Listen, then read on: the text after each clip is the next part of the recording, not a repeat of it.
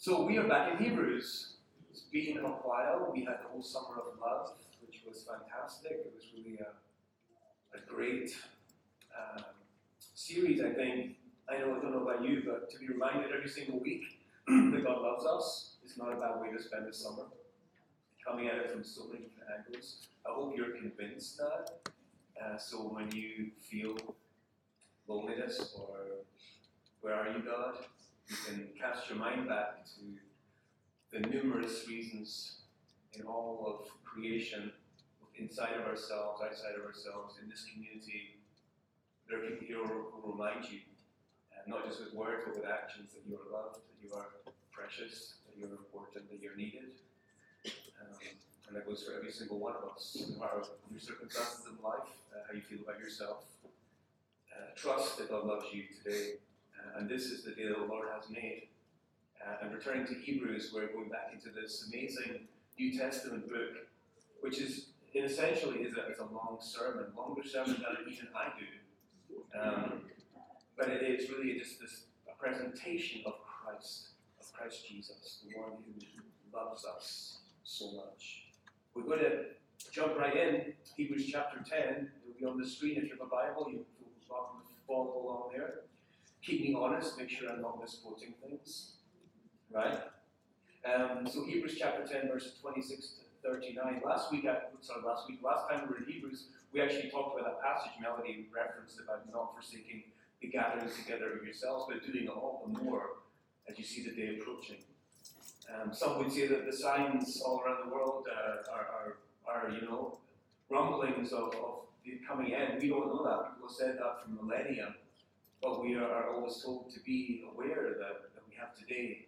We have no guarantee of tomorrow. And the writer of Hebrews is very, very concerned about his friends. We don't really know exactly who his audience are, but we know that they are struggling with perseverance in faith that they have and grasped and embraced the faith in Christ. And we're going to do 8 more weeks, and then we'll be done with Hebrews, and we'll be at Advent, and then Christmas will come. Can you imagine it? Where did the year go? So I'm going to briefly pray, and then we will read chapter 10, verses 26 to 39. Lord, your word is good. Your word is truth. Lord, as I stand here and I ponder and reflect and share the journey that you have taken me on through your word this week, I pray that you open all of our ears and our hearts. Not to me, but to your Holy Spirit. Spirit, that you might move freely among your people to change and transform us. May the words of my mouth and the meditations of my heart be acceptable to you, my Lord and my Redeemer. Amen. Hebrews chapter 10, verse 26. If we deliberately keep on sinning after we have received the knowledge of the truth, no sacrifice for sins is left, but only a fearful expectation of judgment and of raging fire that will consume the enemies of God. Anyone who rejected the law of Moses died without mercy on the testimony of 2 or 3 witnesses. How much more severely do you think someone deserves to be punished who has trampled the Son of God underfoot, who has treated as an unholy thing the blood of the covenant that sanctified them, and who has insulted the Spirit of grace? For we know him who said, "It is mine to avenge, I will repay." And again, the Lord will judge his people. It is a dreadful thing to fall into the hands of the living God. Remember those earlier days after you had received the light, when you endured in a great conflict full of suffering? Sometimes you were publicly exposed to insult and persecution. At other times you stood side by side with those who were so treated. You suffered along with those in prison and joyfully accepted the confiscation of your property because you knew that you yourselves had better and lasting possessions. So do not throw away your confidence. It will be richly rewarded. You need to persevere so that when you have done the will of God, you will receive what he has promised. For in just a little while, he who is coming will come and will not delay. But my righteous one will live by faith, and I take no pleasure in the one who shrinks back. But we do not belong to those who shrink back and are destroyed, but to those who have faith and are saved. Strong words to come back into Hebrews. I wish it was a little cheerier. But very purposeful words. If you recall how the writer began Hebrews, the very first words that he wrote were these. In the past, God spoke to our ancestors through the prophets at many times and in various ways. But in these last days, he has spoken to us by his Son, whom he appointed heir of all things and through whom also he made the universe. Right out of the gate, this incredible statement that God has communicated with his people, with his creation, has set aside everything that stood in the way and has come to us, for us. Then he spends many chapters outlining all the riches and the power and the beauty and the reality of what has happened in Christ, who Jesus is, what he has done. And everything has changed. Nothing is the same. Jesus is Lord of all, yet he entered into the depths of our condition. He became like one of us, and he brought us to God. Jesus is sufficient for every human need. Jesus is with us and for us in every single way. Jesus has opened the door to God that cannot be closed. He has taken all of our sin away, has cancelled the debt that we owed. We are forgiven. We are free. Jesus is an anchor for our souls that cannot be dislodged. Jesus has conquered death. Death is no longer to be feared. He has given us life. Everything has changed. Why now, at this point, does the writer express such concern about the condition and destiny of not only his brothers and sisters, who he calls my beloved brothers and sisters, but also himself? This is not a distant warning. He says, we. He's including himself in this warning. This is actually not the first time in Hebrews. There's several warnings that we've already heard sprinkled throughout the text, in between explaining the glorious goodness and power of Christ and the gospel. He has warned his friends and us.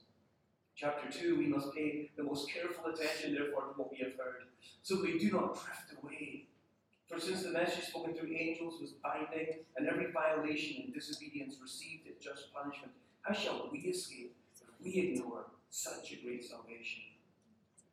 See to it, brothers and sisters, that none of you has a sinful, unbelieving heart that turns away from the living God, but encourage one another daily, as long as it is called today, so that none of you may be hardened by sins deceitfulness.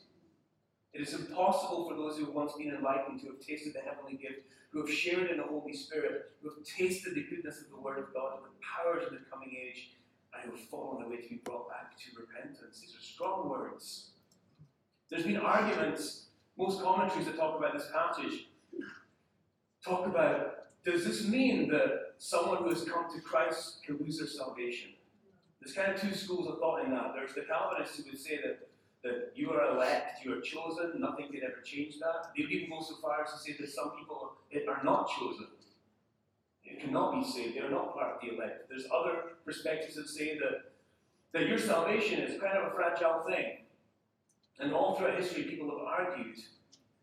But that's not the point here. He's clearly talking to Christians, and as we'll see, he does believe that they will persevere. But the point is that the people of God are either moving forwards in their growth as Christ's disciples, or they are moving backwards. And he is really concerned that the circumstances in which his friends find themselves, they are difficult, and there is a possibility that they will shrink back. They will shrink back. The church has always had these times, these seasons when the church becomes ineffective, demoralized, caught up in other activities, and forgets the core reality of the gospel that empowers the church. You may have heard of Dietrich Bonhoeffer. He was a German pastor during World War II. I actually have a picture of him on my wall. He's inspiring to me. He was a man of conviction, totally different time, the Lutheran Church in Germany. And he wrote a book called The Cost of Discipleship. And he begins by talking to his church of his time, a Lutheran church in Germany, and saying that we have so embraced the concept of grace that we have cheapened it. And he talked about cheap grace versus costly grace. And he was concerned that the church had become simply a social gathering of people to be nice, and they'd forgotten the pursuit of God, the cost of discipleship. He wrote this: costly grace is the gospel which must be sought again and again, the gift which must be asked for, the door at which a man must knock.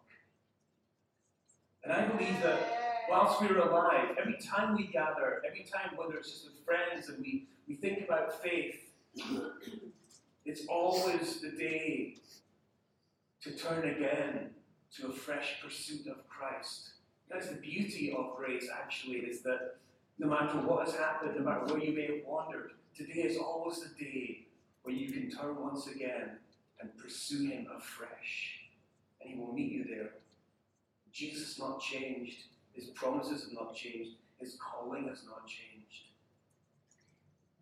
He calls us to wake up to the reality of who he is and seek and embrace it. In Hebrews chapter 12, the writer is going to tell us this: let us throw off everything that hinders and the sin that so easily entangles, and let us run with perseverance the race marked out for us. This morning I was talking about how long I've been here, and with my water actually. It's so much drier in California than it is in Scotland.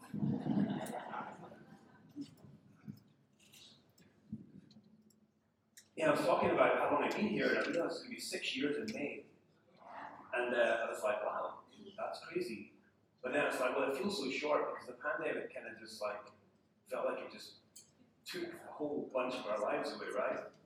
So really, it's only been 3 years, right? But it was a change agent. When the pandemic kicked off, one thing that very quickly made itself apparent to me was that given that I cannot control these circumstances, I can take them as being, in some mysterious way, from God's hand to change us. And we talked about orientation, disorientation, and new orientation. If you remember that, the first sermon series was about times in life where you're just going along and things are fine and you're in the rhythm, and then something happens, like a pandemic, and everything, the wheels fall off. And you can panic, and you can scream, and you can fight, and you can struggle, or you can say, God, you are still the king of my life, you're still Lord of all. And maybe you're going to do things through this that couldn't happen any other way. And as painful as this is, I'm going to pursue you through this, and I'm going to let you change us. And as a church, some things were changed. We realized some things about us that we're not as strong as we thought we were. Even church allegiances were not as tight and strong as we often hoped they would be. The whole of America went through this disunity, which lasting to this day doesn't seem to be getting any better. It taught us also that we really need one another. Even the introverts started getting freaked out about not being around people. Right? Like, whoa, this is a new thing. I miss people. And unfortunately, there's a lot of negative consequences too. I mean, the opportunities for people of God continue to grow as we see the fallout of that time of isolation and struggle. But I worry, and I think the author here is worrying, that now that time has kind of passed, we can just settle back into business as usual. And that's the last thing that we should be doing as God's people. Because it's not business as usual. We're still in this place where the needs are so great for people to know there's God who loves them. So the writer wants his people and us to know that we can slide into this. It's very possible, regardless of your connection to Christ or your history or your family always went to church, your dad was a pastor. You're a human being just like these people, and all of us have the potential of becoming inactive, sedentary, asleep, lost. And he gives us three challenges, three ways in which this can happen. But thankfully, he's a very practical writer. He also gives us three solutions. He gives them and us three solutions. So the first thing is the strong words at the beginning. And it's this word that you may have heard of. It's called apostasy.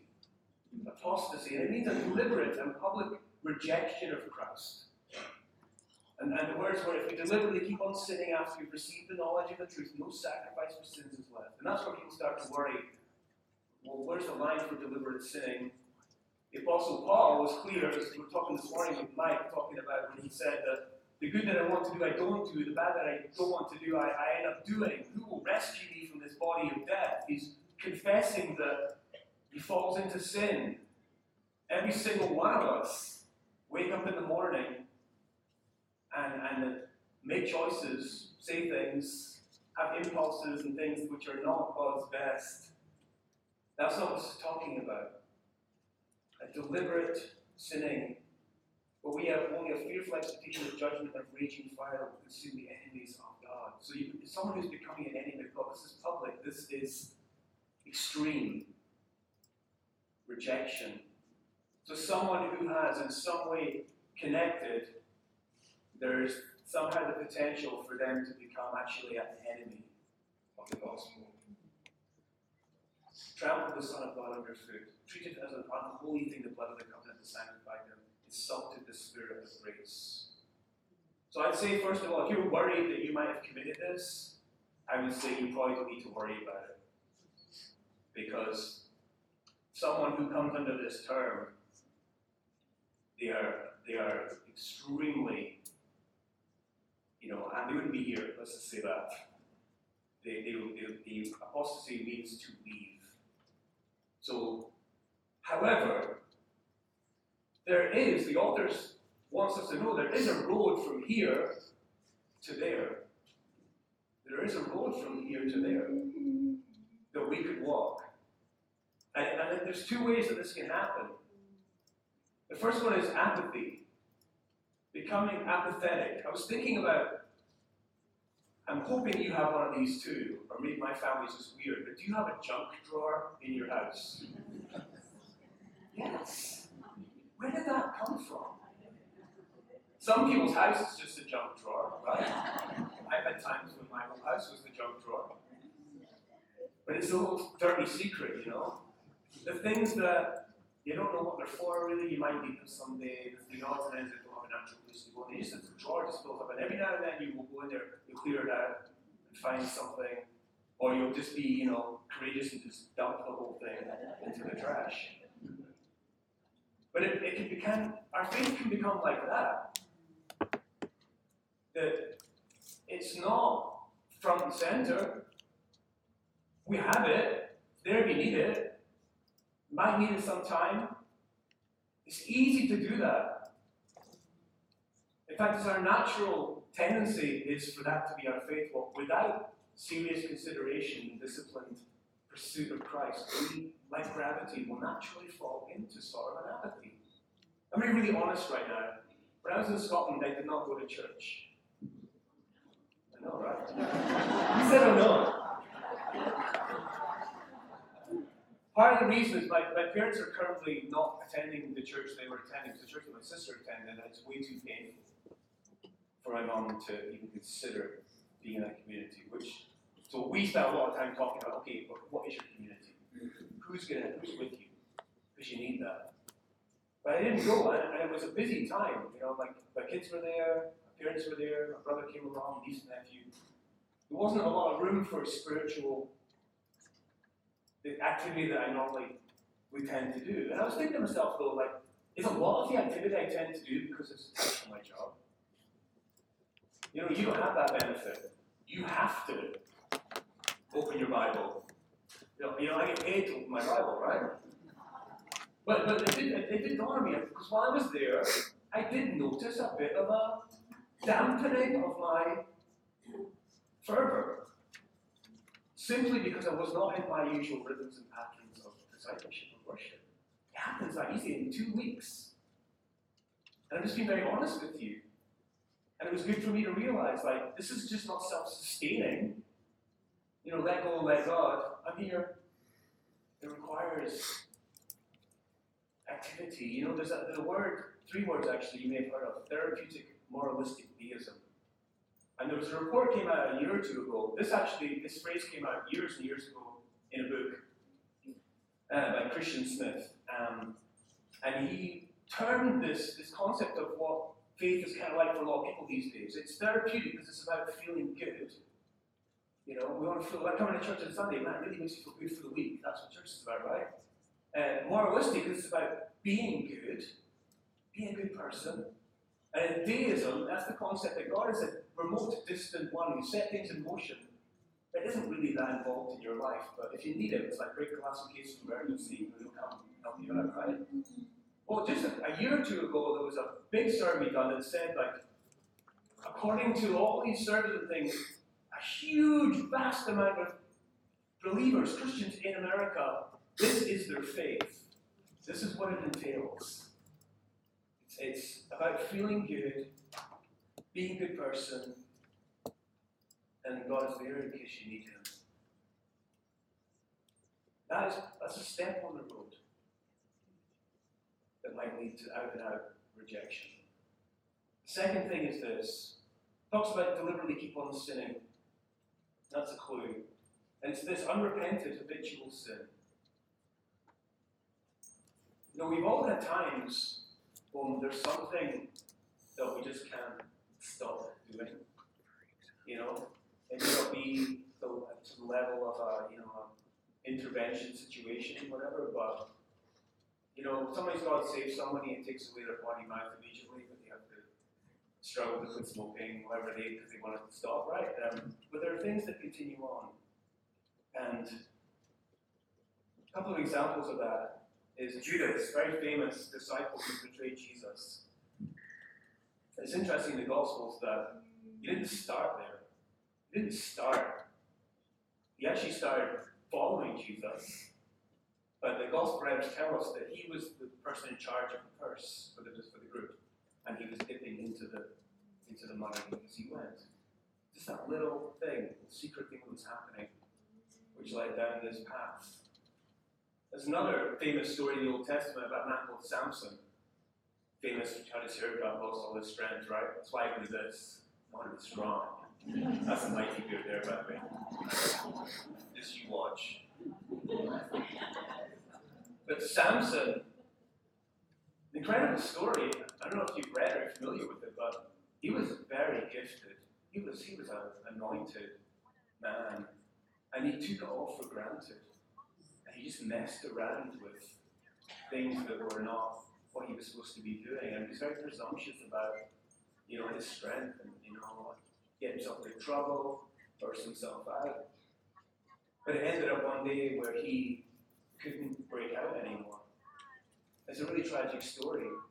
My first pastor, when I just came back to faith, preached a sermon about Samson. I've never forgotten what he said about Samson and about his sin. If you just court sin in your life, like Samson does, with this presumption that it's all going to be okay, is this, that sin will take you further than you want it to go.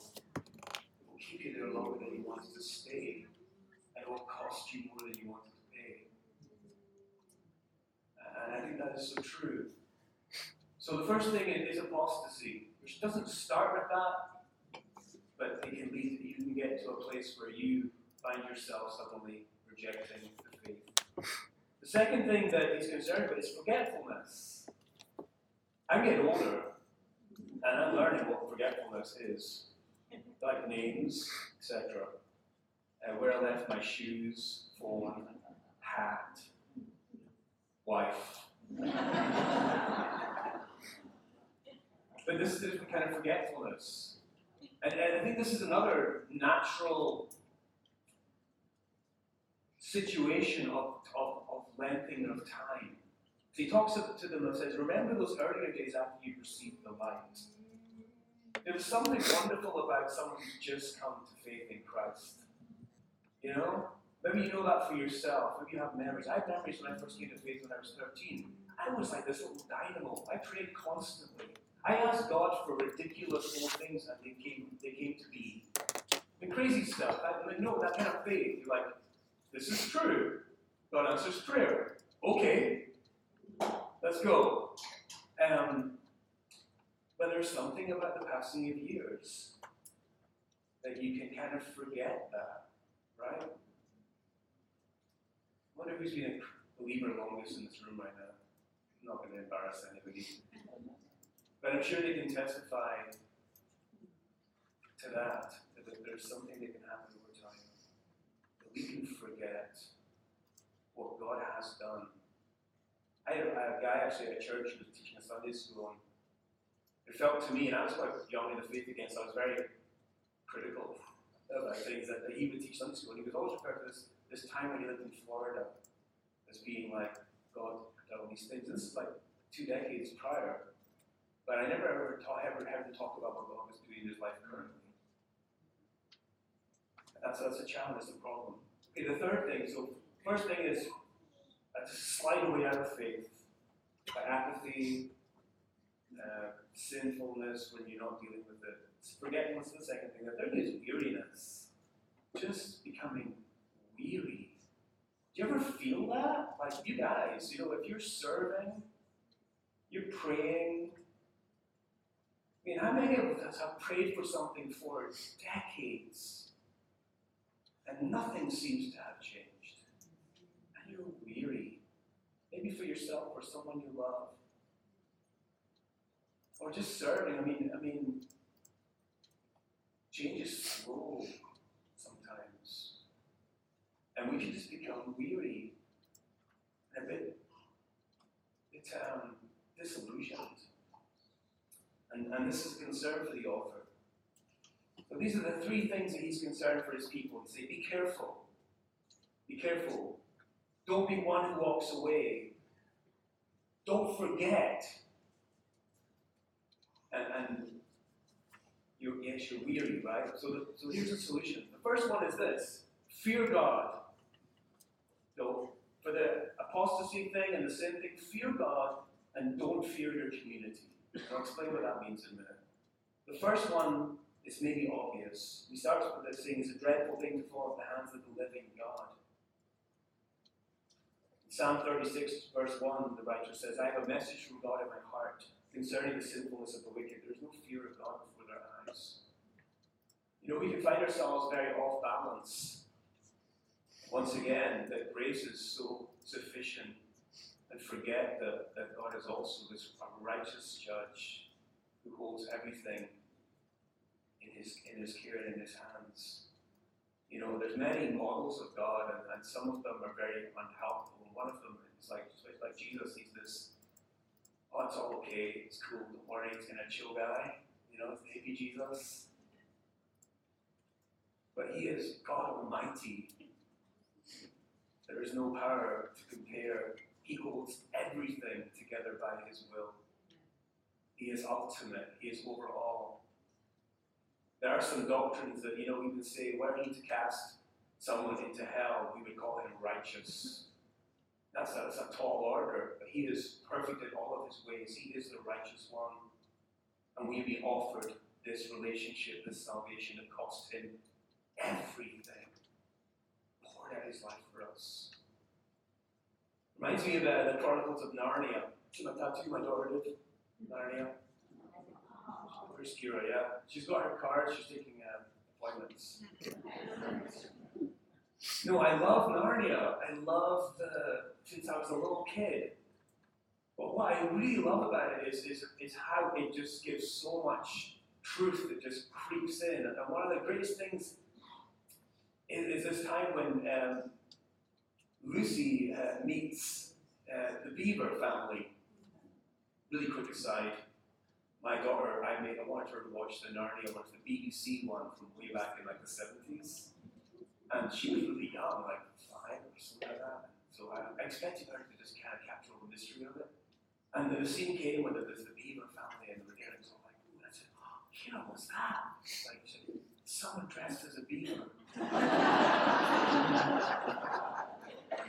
Well, nice try, right? Because even at that point, most cinema had moved past the cheap costumes of BBC. But Lucy meets them and discovers that Aslan, who is this great king, even though winter has taken over and the White Witch is ruling over this land and it's always winter, never spring, Aslan, there's rumors that Aslan is on the move. And Lucy discovers that he's a lion. And she said, is he quite safe? I should feel really rather nervous about meeting a lion. That you will, dearie, and no mistake, said Mrs. Beaver. If there's anyone who could appear before Aslan without their knees knocking, they're either brave for the most or else just silly. Then he isn't safe, said Lucy. Safe, said Mr. Beaver.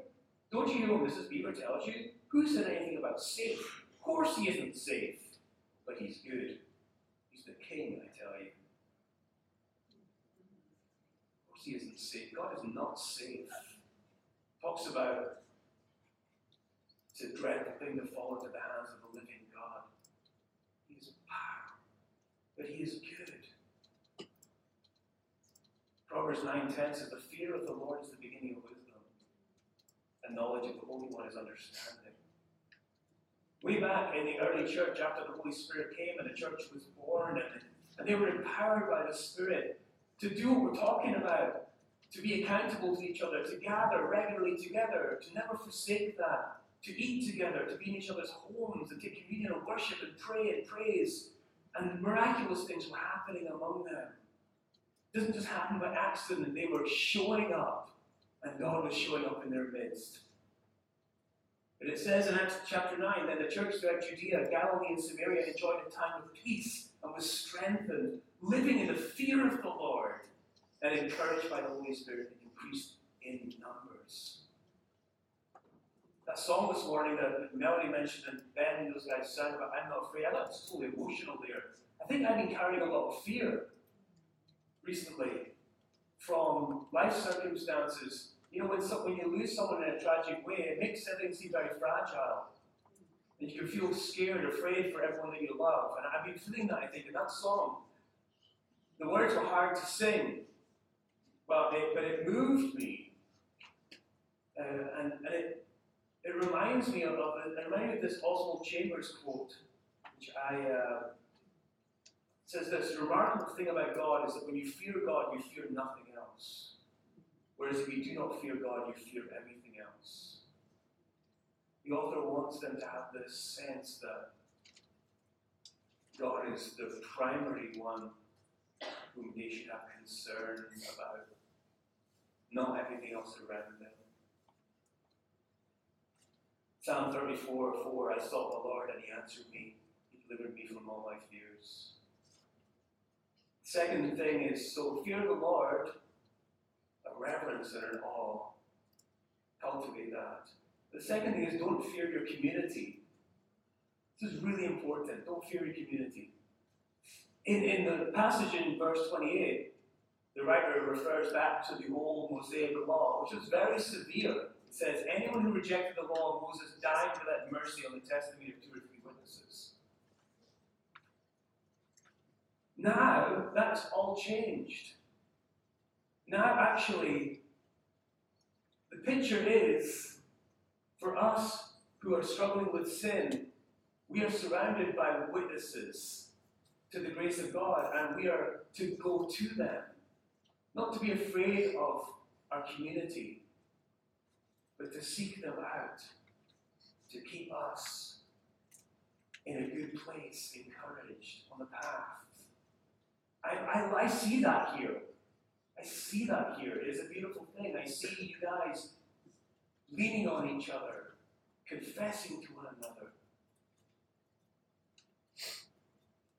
So fear God, don't fear your community. This is God's provision for us to keep walking. The second thing, if you're being forgetful, he says remember, and act. And what was he asking them to remember? He asked them to remember a time of trial. And I don't know what that time of trial was, but it sounds like it wasn't to the point of anyone dying. But there was some persecution and some trouble. He says you endured. You were publicly exposed to insult and persecution. You stood side by side with those who were so treated. You suffered with those in prison. You withstood the confiscation of your property knowing that you have greater. possessions. He's saying, remember when your circumstances moved you to faithful action. Remember. You know, that's what faith is for. God gives us faith to produce fruit. Faith is not something that, you know, like in a Beauty and the Beast, you put under a little glass vial, you put it in a cupboard somewhere.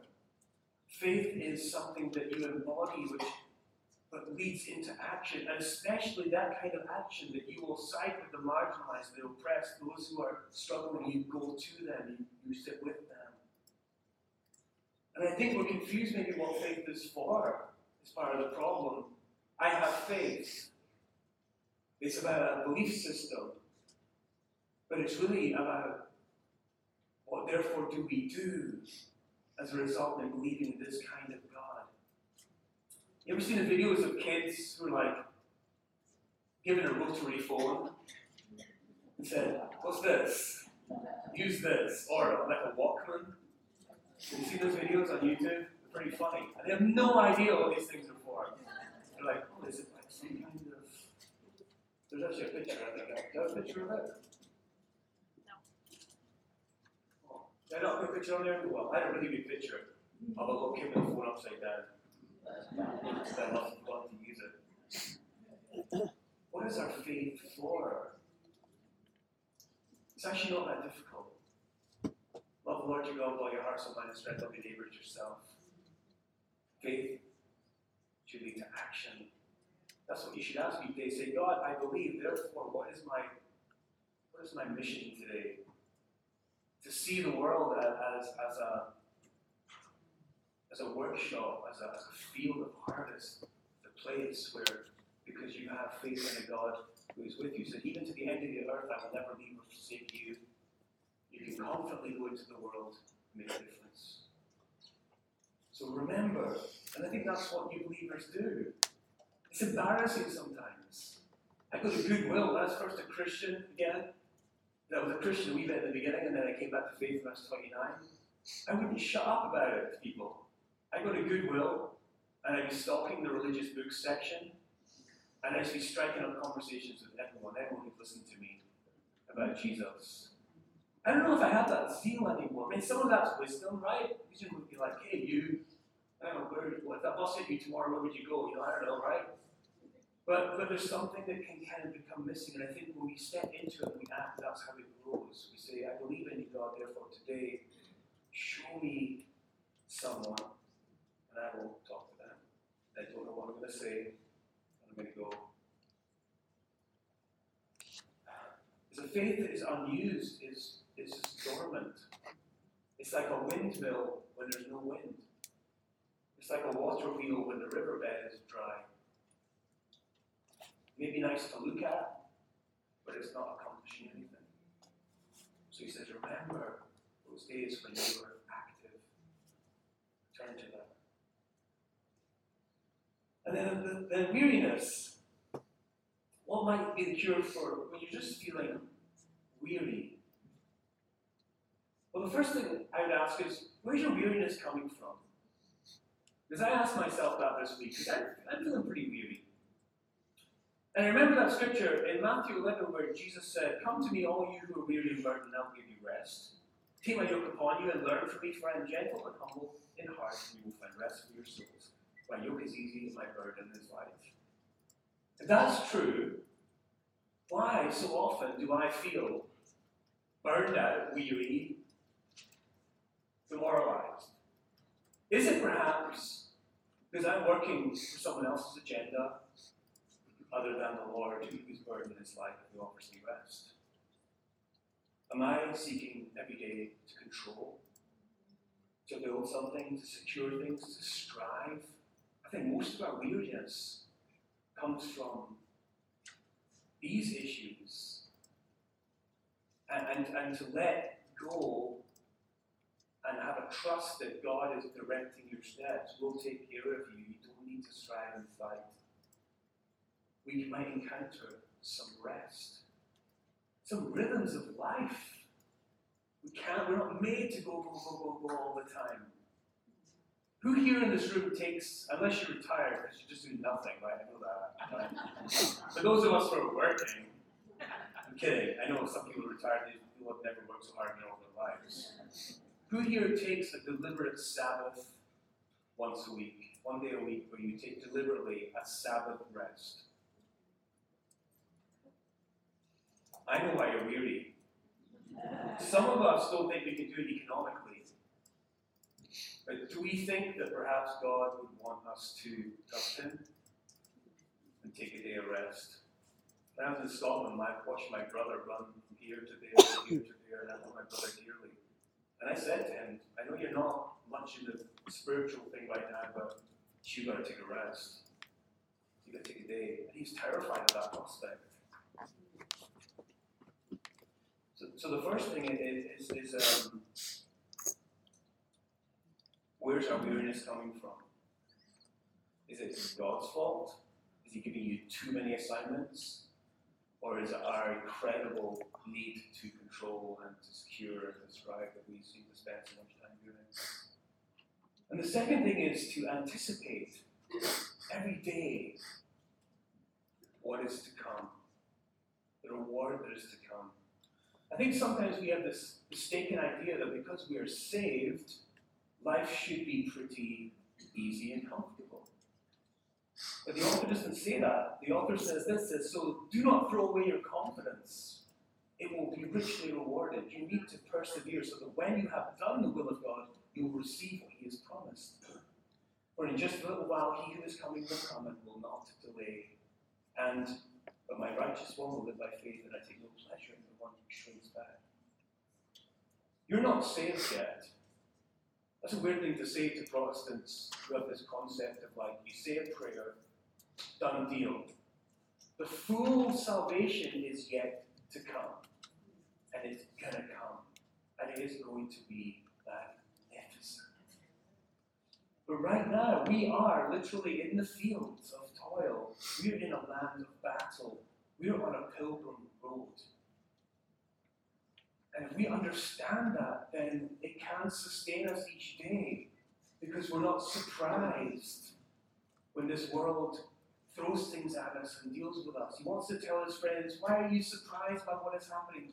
You don't need to be weary because as if tomorrow is going to be completely different. But there is a day coming and coming soon when this will take place, when your salvation will come. I told you guys a couple months ago that I think as a result of my own kind of trauma, I found great interest in this book about Yosemite. And no, it's not about the wildlife.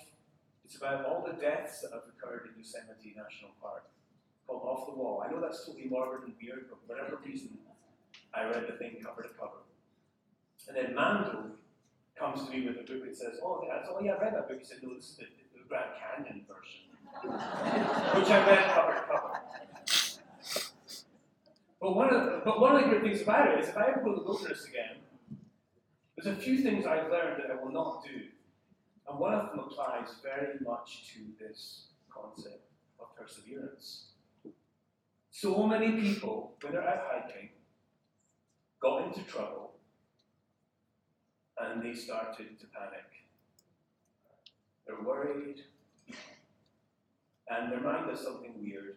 And so many people wandered off the path, the perfectly good path, and headed off in a shortcut or something to try and get safe to safety.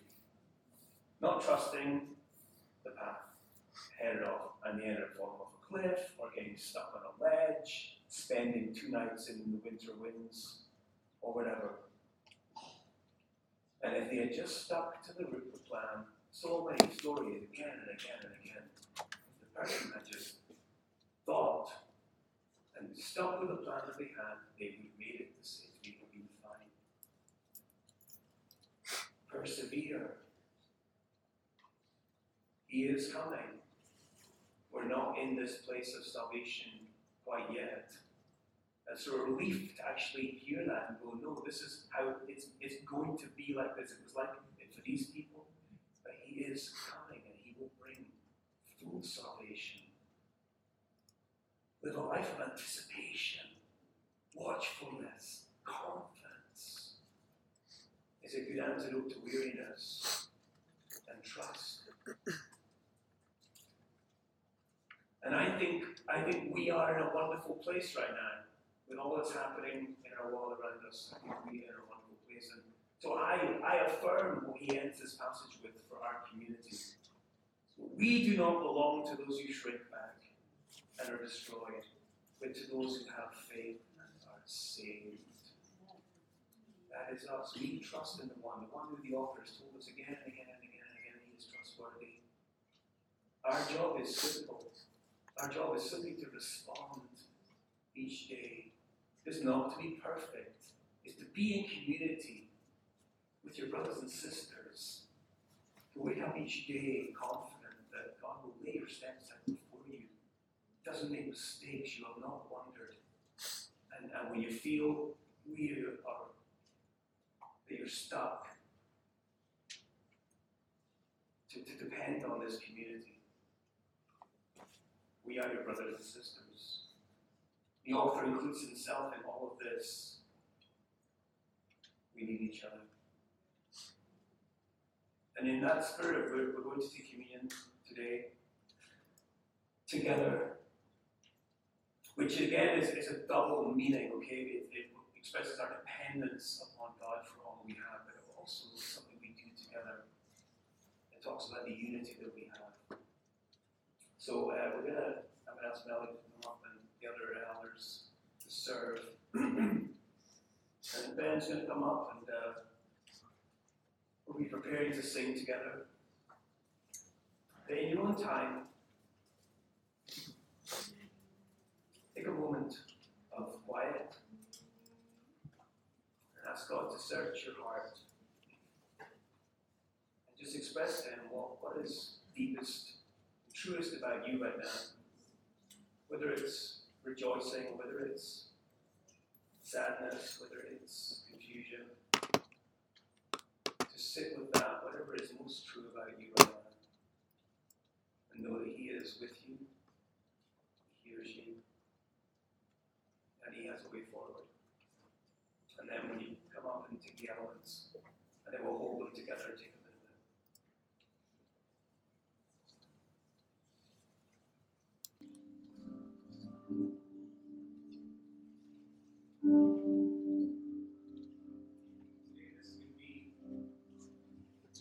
Today this can be a simple way of doing exactly what we've been talking about, knowing that God hasn't changed, Christ hasn't changed, none of his promises have changed. They are available and present for you right now, no matter what you have to do, like the day before, the week before, the month before, the year before. No matter what burdens you carry, no matter what you're afraid of, his power and promises are here for us now. And this can simply be a chance this morning. You take this bread and this cup to say, yes, I surrender all to you, Lord Jesus. And then you trust him that he will guide you, direct you, heal you, comfort you, challenge you. That's what it can be this morning. We come at Christ's invitation to this table of communion with reverence and awe. Come remembering. Come seeking to be reminded. We come and receive for perseverance and confidence. Let's together, before we take the elements, say together the Lord's Prayer. Jesus' disciples said, how should we pray? And he told them these words. Let's read together. Our Father, who art in heaven, hallowed be thy name. Thy kingdom come, thy will be done, on earth as it is in heaven. Give us this day our daily bread, and forgive us our trespasses, as we forgive those who trespass against us. And lead us not into temptation, but deliver us from evil. For thine is the kingdom, and the power, and the glory, forever and ever. Amen. We take the bread in remembrance of him.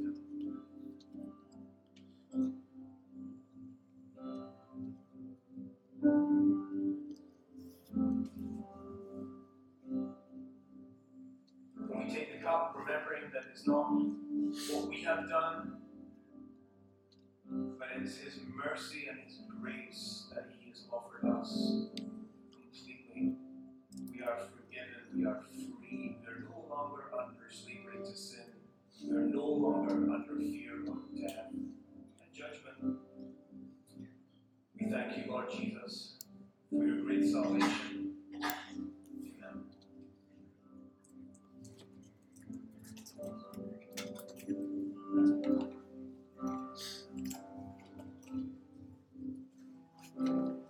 Thank you, Lord, for this body, this group, this family, this community. But we soon will be going out into the world and into our lives, our workplaces, our homes, our families. Lord, may we not be surprised by the challenges that we meet there, but we would know that you are with us and we're not alone, and that you will bring that perfect, complete salvation. And in the meantime, Lord, give us courage, give us confidence, give us joy. May we enjoy this life that you have given us.